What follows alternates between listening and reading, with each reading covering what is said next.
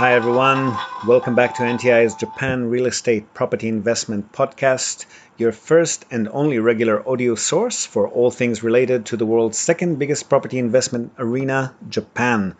I'm your host, Ziv Nakajima again, and thank you once again for tuning in. Happy to be with you. On today's episode, we're going to talk a bit about ownership rights, zoning regulations, and the potential for financing from local banks or other Japanese financial institutions. We recently got the following question from a listener. As a non-resident of Japan, can I buy any property in Japan without restrictions? I'm thinking of buying a 200-year-old residential landed property in the outskirts of Tokyo for my own stay and maybe as a guest house.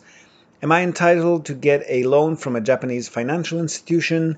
If yes, what is a typical loan margin and tenure? And what kind of interest rate can I expect? So a few topics to cover in this question. Let's just break them down one by one. Firstly, regarding ownership rights. So generally speaking, almost all property in Japan is freehold, meaning the owner or owners have full rights to the land and any structures on it in the vast majority of cases. And there isn't any difference here between residents or non-residents, citizens of Japan or citizens of any other country. The only exceptions to this rule are unique cases like agricultural land with a residential property on it, where the owner, the farmer, wants to remain the owner of the land even if they sell the house built on it. There are some developers out there who sell only structural rights and retain ownership of the land, but these are very rare.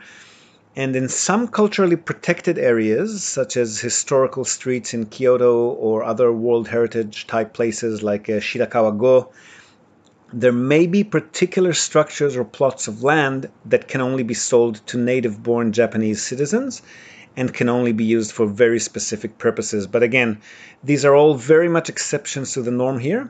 In 99% of cases, any property sold in Japan is completely freehold and can be bought by anyone as long as the seller agrees to sell it to them. If you're working with a realtor, which is normally the case here, the property registration documents should always clearly show the exact size and location of the land parcel, any legally built structures on it, and any rights and ownerships, including any caveats if these exist. If you're street scouting, you identified an attractive property and you want to find out more about the ownership, or the zoning, or any other unique aspects of the property, you can either head over to the Legal Affairs Bureau, or you could hire a judicial scrivener, which is the Japanese equivalent of a property lawyer. They're called chihoshoshi in Japanese. And these guys can easily find out everything that you need to know. Their services are also quite affordable, so no reason not to use them.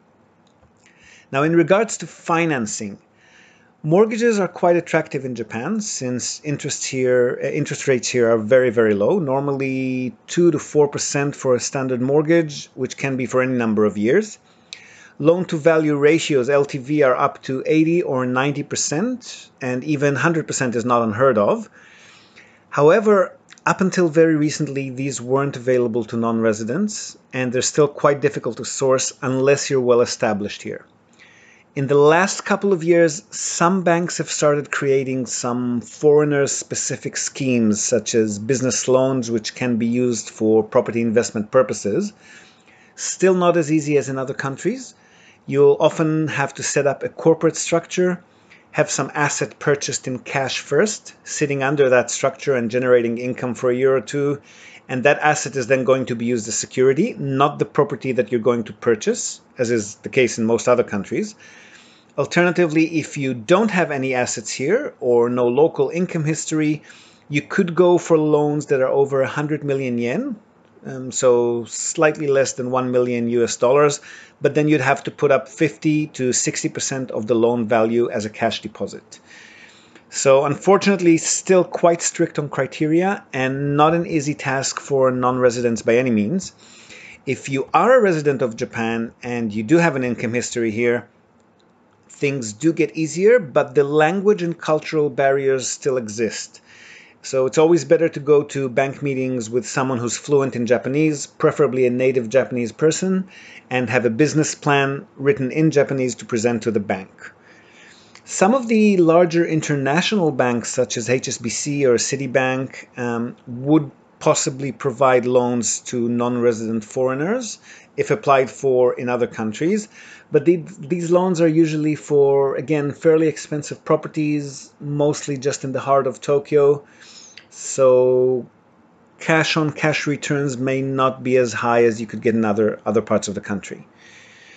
Now, lastly, for that original question, as far as setting up a guest house is concerned, and this again is only once you've verified that the property can be legally used as a business for this purpose, as we've discussed in a previous episode here when we interviewed Paul Feinberg for Modern Guesthouse Living here in Tokyo, there are other complications involved.